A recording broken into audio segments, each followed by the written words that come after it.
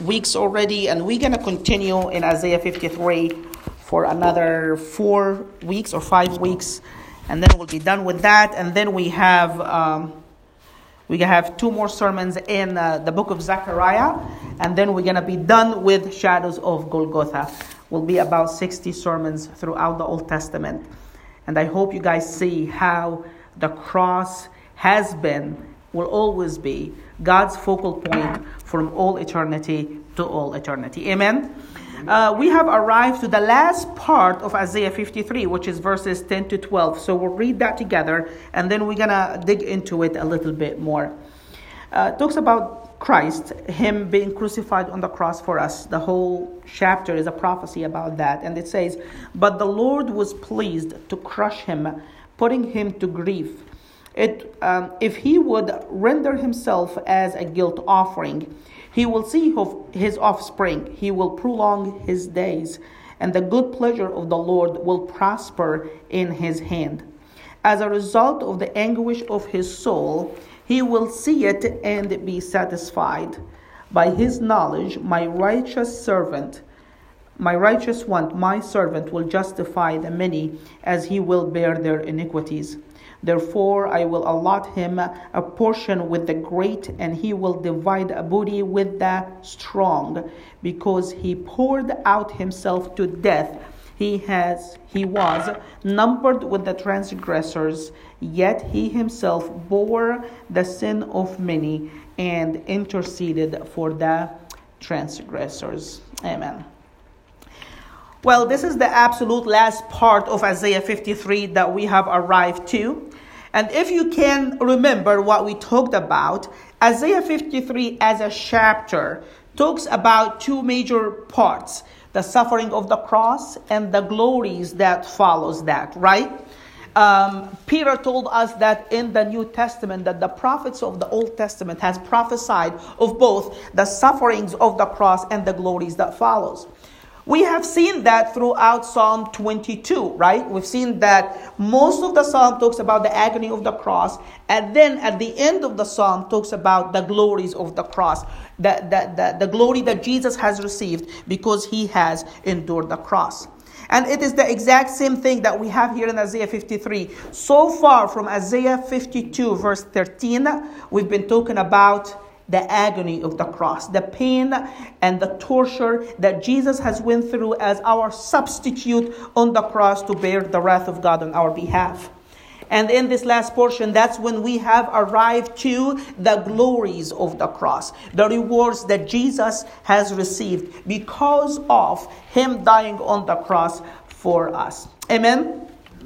If you remember that what we have been talking about in the last 2 weeks, we were in verse 7, 8, and 9, right? Or actually, this is verse 10. So we did verse 9, 8, and 7. The 7, 8, and 9 in the last 2 weeks. And from verse 7, 8, and 9, anybody remembers what we were talking about back then? What is the main theme of these 3 verses? That he suffered unjustly. Absolutely. You still remember. That's good. That the Messiah has suffered unjustly. He was treated through an illegal, corrupt trial. And He was suffering on the hand of man, but it was totally unjust. You guys remember that? Yeah. It's like we were just saying, that Isaiah was saying, who can tell to his generation that He was smitten for the sake of my people and all this stuff. And it seems like from the last 3 verses that the Messiah was delivered to the hand of sinful people who did to Him whatever was pleasing to them, right? That's what you can get from the last 3 verses. Yet when we start in verse 10, look how Isaiah started that. It says, "Yet it was the Lord. The Lord was pleased to crush Him." Amen? In other words, what Isaiah is telling us is this. Remember in the last 3 verses when He was treated unjustly on the hand of a wicked man? And you read through these 3 verses, you think, what happened? How can Jesus be delivered to the hand of the wicked and they do to Him all of that?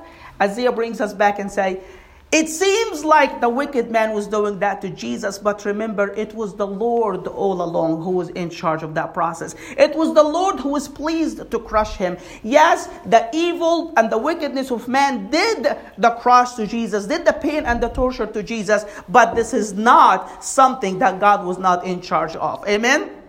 God was the mastermind behind the scenes who orchestrated the whole cross so that he can plan the redemption of man. Amen? Amen. That's good. Now, in these 3 verses, we're going to see pretty much 3 points that Isaiah is talking about. Number 1, we're going to see the reason or the origin of the servant's suffering. And we see that in the very first part. But the Lord was pleased to crush him. The word pleased here tells us the reason why the Messiah, the servant, has suffered. Because it was the pleasure of the Lord. Amen? And number 2, we see the nature of his suffering. And we see that in the following part right away. To crush him, putting him to grief, for he has rendered himself as a guilt offering. That is the nature of the suffering. So we talked about the origin, the reason of the suffering. Amen? Which is what? The pleasure of the Lord. Number 2, the nature of that suffering. He was crushed by being put to grief because he has made himself a guilt offering. And number 3, we see the results of that suffering. And that's pretty much what goes through till the end of that chapter. And we see 6 results here that has been rewarded to Christ in a way because he has endured the cross for us. Number 1, we see that he will see from his offspring. Amen? Number 2, I will prolong his days. Number 3, the good pleasure of the Lord will prosper in his hand. That's the third blessing, the third reward. And then it says, as the result of the anguish of his soul. Number 4, he will see it and be satisfied. Amen? By his knowledge, my righteous servant will justify many. That's number 5. He will justify many. As he will bear their iniquities. Number 6, he or I will allot him a portion with the great, and he will divide a portion with the strong. This last 2 portions is pretty much synonymous to each other, parallel to each other. I don't think there's new meaning into it. But the idea here is this servant, Jesus Christ, because he was the one who's our substitute on the cross, he will be rewarded by God. Amen? Amen. And we see that even in Philippians chapter 2, when it talks about Christ, who was in the form of God, yet he humbled himself. He became a man, and then he was obedient even to the point of death, the death of the cross. You guys remember what is the word after that? Therefore, God has lifted him up and giving him the name that is above every name. Amen. So the exaltation of Christ, the name that is above every name, that at the name of Jesus, every knee shall bow and every tongue shall confess that Jesus Christ is Lord. All of this, Paul is telling us in a way, is a reward because Jesus has taken our place on that cross. Amen?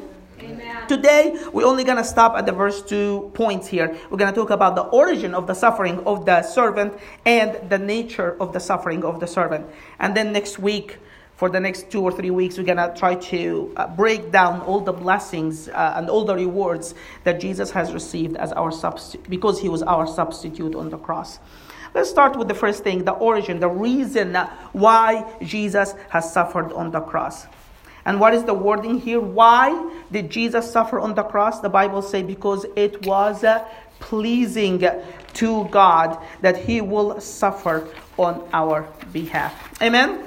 Yeah. If you remember, a while ago, we talked about from Psalm 40, we talked about how, again, a shadow of the cross, and we said that the cross was the will of God. Today, we want to talk about the cross being the pleasure of God, not just his will, it's also his delight. Amen? Now, when we say that God was pleased to crush Jesus on the cross, remember what we said last time? Jesus was innocent. He didn't commit any sin, right?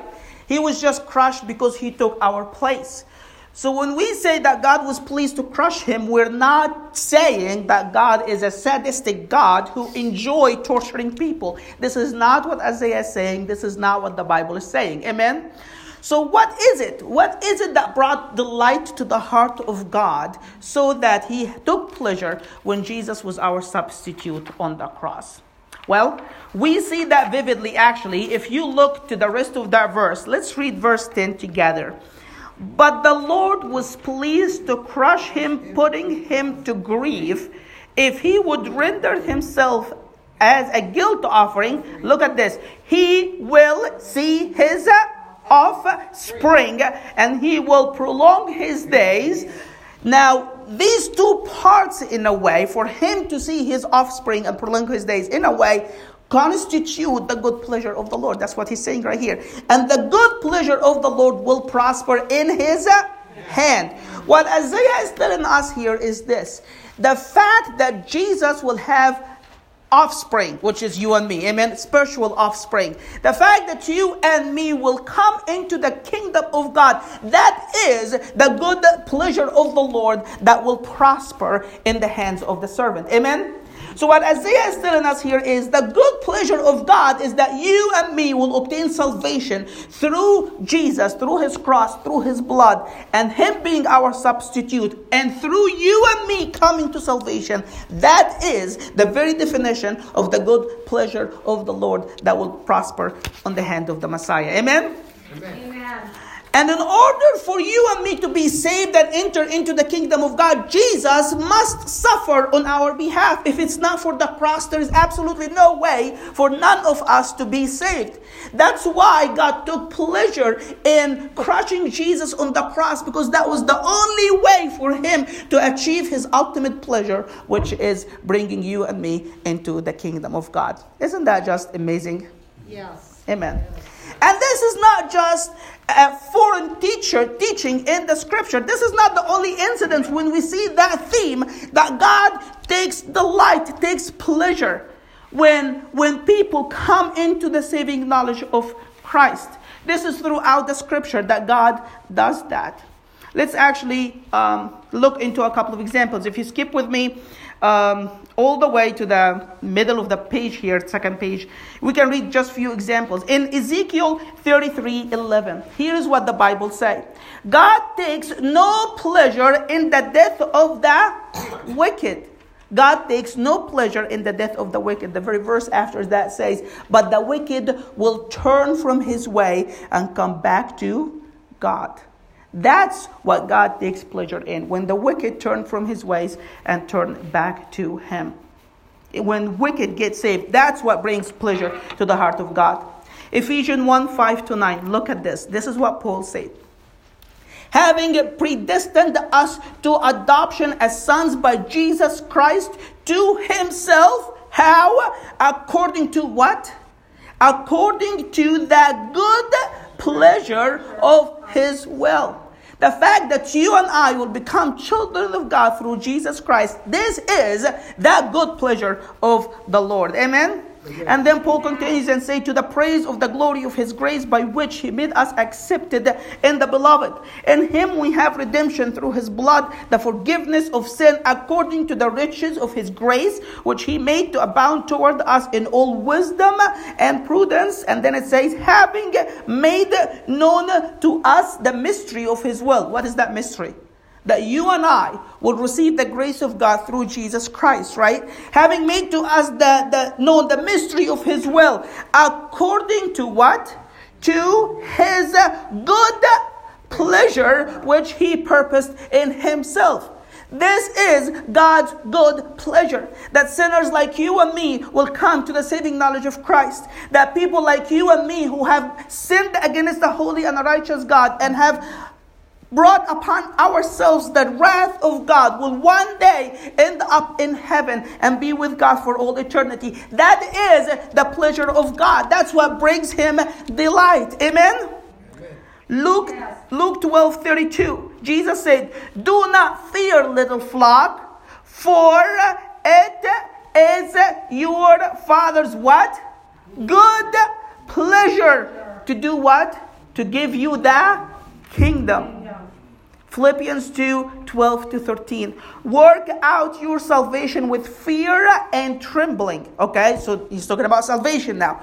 works out your salvation with fear and trembling, for it is God who is at work in you, both to will and to do, and to work for what? For His good pleasure. It is God's pleasure to give you the desire to come to Him. It is God's pleasure to give you the strength to do His will so you can be saved. Amen? Amen. Over and over and over again in the scripture we see this, that it is the pleasure of God to save people, to give people eternal life, not to judge people and not to condemn people, right? And isn't that interesting that this is the one lie that people believe all over the world? They don't think of God as a God who takes pleasure in saving sinners. They think of God as a God who takes pleasure in punishing sinners, right? Because everyone trying to do so hard, trying to work so hard, because in the back of their minds they think of God as a one who's have a stick in his hand waiting for you to make a mistake so he can punish you for it, right? But this is the exact opposite of the God of the Bible. This is the exact 180-degree opposite. This picture could not be further away from our God. Amen? God doesn't take pleasure in punishing sinners. God takes pleasure in saving sinners. Amen? Amen. I don't know about you. This is absolutely good news for you and for me, right? Yes. Amen. But the world doesn't think this way. They think that God is just so mad and so angry, waiting for you to commit one sin so He can come after you and punish you. But they don't know the word. And Satan is just blinding their eyes and giving them a picture of a God that is not even real. It is not even in the scripture. So how can it be, if it's God's good pleasure to save sinners, how can God save sinners like you and me in spite of the fact that we have sinned against God and we have broken His law, right? This is the problem that we have. This is the blockage in our road to come back to God so we can enter into His kingdom and have eternal life. We already sinned. We already broken His law, and we have to pay the penalty of breaking the law of God, correct? Amen. So how can God take care of that? If it's His will for us to be saved, yet He can't, because He's a just God in as much as He's a merciful God. The answer was in the cross.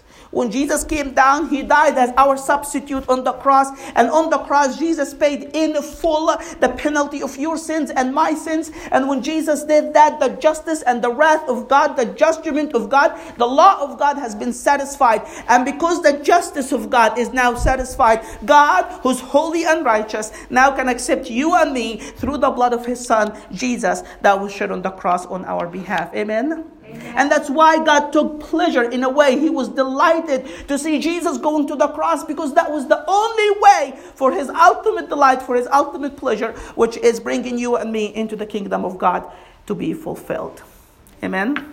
It pleased God. It pleased God to do what? To crush Him, putting Him to grief. Now, the word crush Him here, actually, that Hebrew word, Isaiah used it a couple of other times in his book. It really means to bruise, to grind Him. That's really what the Hebrew word says here. Isaiah used it in Isaiah 3:15. Here is what it says there. What do you mean by crushing my people, by grinding the face of the poor? Says the Lord of hosts. And in Isaiah 57:15, God says, for thus says the high and the lofty one who inhabits eternity, whose name is holy. I dwell in the high and holy place. And where else? And with Him who has contrite, crushed, broken, grinded spirit, and humble spirit. Amen? So the idea of that word that Isaiah has been using is to be utterly crushed, to be crushed into fine powder, to be grind into the lowest possible form. And that's what Isaiah is saying in describing what God actually did, the nature of the suffering of the servant. He was crushed on your behalf and my behalf on the cross. Jesus was not just broken into half, or just took some sort of punishment for you and me. He was crushed, He was ground into fine powder, which the idea here is the magnitude of the wrath of God that Jesus had to endure on the cross to provide salvation for you and for me. Amen? He was crushed, and not only that, and God caused him to suffer or to grieve. And actually, the wording here in Hebrew can also be understood as that God crushed him by putting him to suffering and to grief. In other words, the Hebrew here can carry the idea of that the suffering and the grief was the tools by which God has crushed Jesus on the cross on your behalf and in my behalf. Amen. I love how the New American Standard Bible put it. It says, but the Lord was pleased to crush him, putting him to grief. This is the way that Jesus was crushed. It was through the grief and the suffering that he has endured for your sake and my sake on the cross. Amen. Amen. This is just this is wonderful that God will even take pleasure in the one. I mean, there's only one person that the Bible talks about who brought pleasure in the hand of God, that God was pleased with, and that's his son, right? A couple of times God said, this is my son in whom I am well pleased. Yet think about that. God was more pleased to crush his son on the cross to provide salvation for you and me. If you ever wonder that God loves you, you need to look at the cross of Christ. Amen? Amen. There's no greater love than this, that God would so love the world that he will give his one and only son, that he will not spare his one and only son, that he will be pleased to crush him, to grind him on your behalf and my behalf by his wrath, so he can open doors for you and me to enter into heaven. Yet it was the Lord who was pleased to crush him, putting him to grief or to suffering.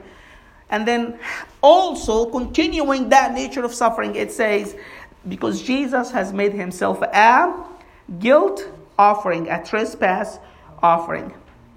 In verse 4 and 5, we see Jesus being our sin offering, right? He's the one who bore our iniquities, took our sins upon himself on the cross, which is definitely a picture of the sin offering that we talked about in the book of Leviticus. But here Isaiah is saying that Jesus was not just our sin offering, he also was our guilt, trespass offering. We talked about this already when we went through Leviticus.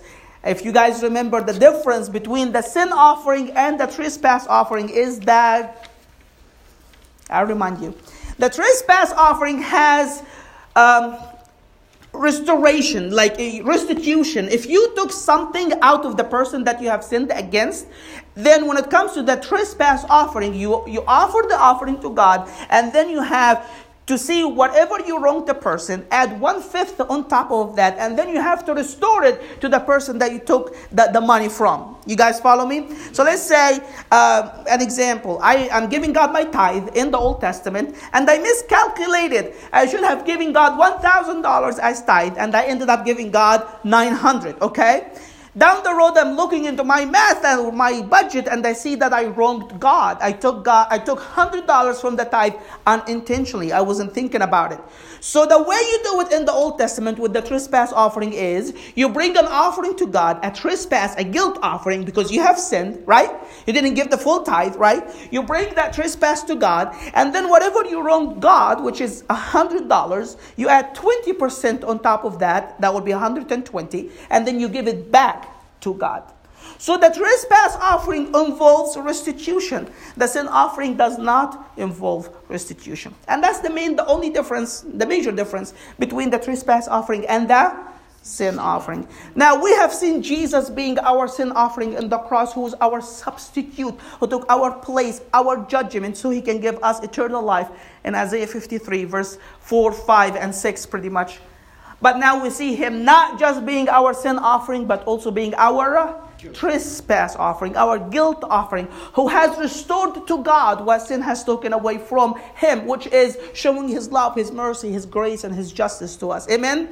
And he also has restored to us what sin has taken away from us, which is our relationship with God, eternity, eternal life, having life with God, having to know God. Sin has taken all of that away, but Jesus has restored all of that, and he restored far much better than what sin has taken away from us. Amen? Amen. If you forget, go back and listen to the book of Leviticus about the trespass offering. Amen? This is the application of it. Yes, this. That's very, yeah. Amen.